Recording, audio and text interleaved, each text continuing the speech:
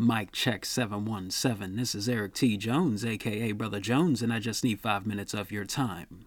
Today I'm going to share my thoughts about President Joe Biden's Supreme Court nomination, the Honorable Ketanji Brown Jackson, aka Black Woman Supreme.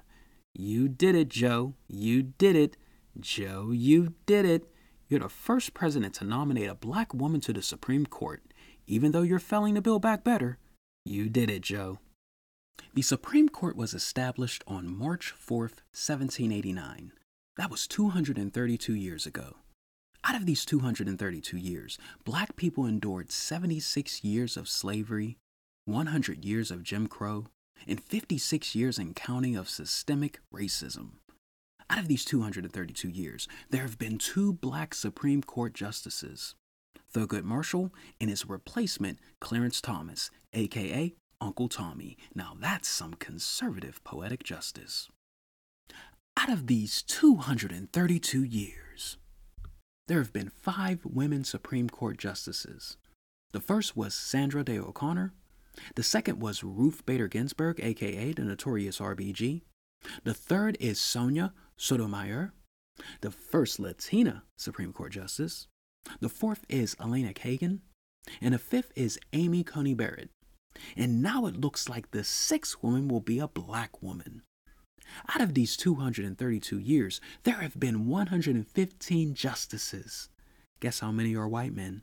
108. Let that sink in. Out of these 232 years, there have been 108 white men. 1.5 black men, 2 black men. And out of the 5 women justices, 4 are white women. You see where I'm going? Like any American institution, the Supreme Court has a diversity, equity, and inclusion problem, and Jackson's nomination won't erase 232 years of exclusion. Don't get me wrong, I think we have every reason to celebrate Jackson, but let's not get ahead of ourselves. Keep in mind, the Supreme Court will still have a conservative supermajority for the foreseeable future, and while the symbolism of a black woman Supreme Court justice is significant, if she's confirmed, the best she can give us right now is a dissenting opinion.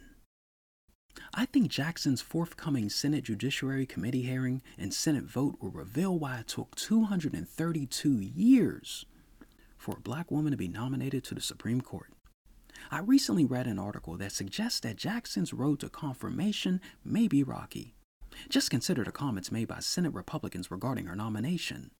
Senator Lindsey Graham, aka Grumpy Graham, said her nomination means the radical left has won President Biden over yet again. If that were truly the case, he would have forgiven student loan debt by now. Though Graham preferred Judge J. Michelle Childs, one of the 3 black women President Biden was considering for his nomination, he should be careful with his language. Regardless of his intentions, associating radicalism with blackness ignites radical whiteness, and we don't want that. Some of us know the historical implications of such irresponsible rhetoric. Nevertheless, Graham added that he expects a respectful but interesting hearing in the Senate Judiciary Committee. I don't know what he means by interesting, but get your popcorn ready. Senator Mitch McConnell, aka Mischievous Mitch, said that Jackson was the favorite choice of far-left dark money groups that have spent years attacking the legitimacy and structure of the court itself.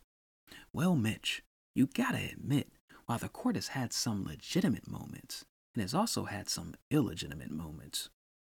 Senator John Cornyn said, ultimately, I will be looking to see whether Judge Jackson will uphold the rule of law and call balls and strikes, or if she will legislate from the bench in pursuit of a specific agenda.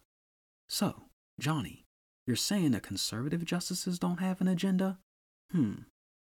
Senator Tom Tillis was in lockstep with Cornyn. He said he had serious concerns that Jackson would legislate from the bench instead of following the Constitution and federal law as written. Oh, you mean the Constitution that said black people were 3/5 of a person? The ironic thing about these statements is that they all come from white men who are Southern senators. The shady South lives on. At the end of the day, I'm happy for the Honorable Ketanji Brown Jackson.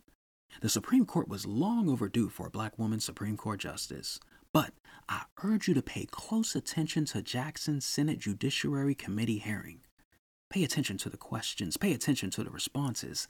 I'm sure she's had her fair share of experience with microaggressions, but the Supreme Court is next level. Let's all pay close attention to the conservatives' emphasis on whether she is qualified to serve on the highest court in the land.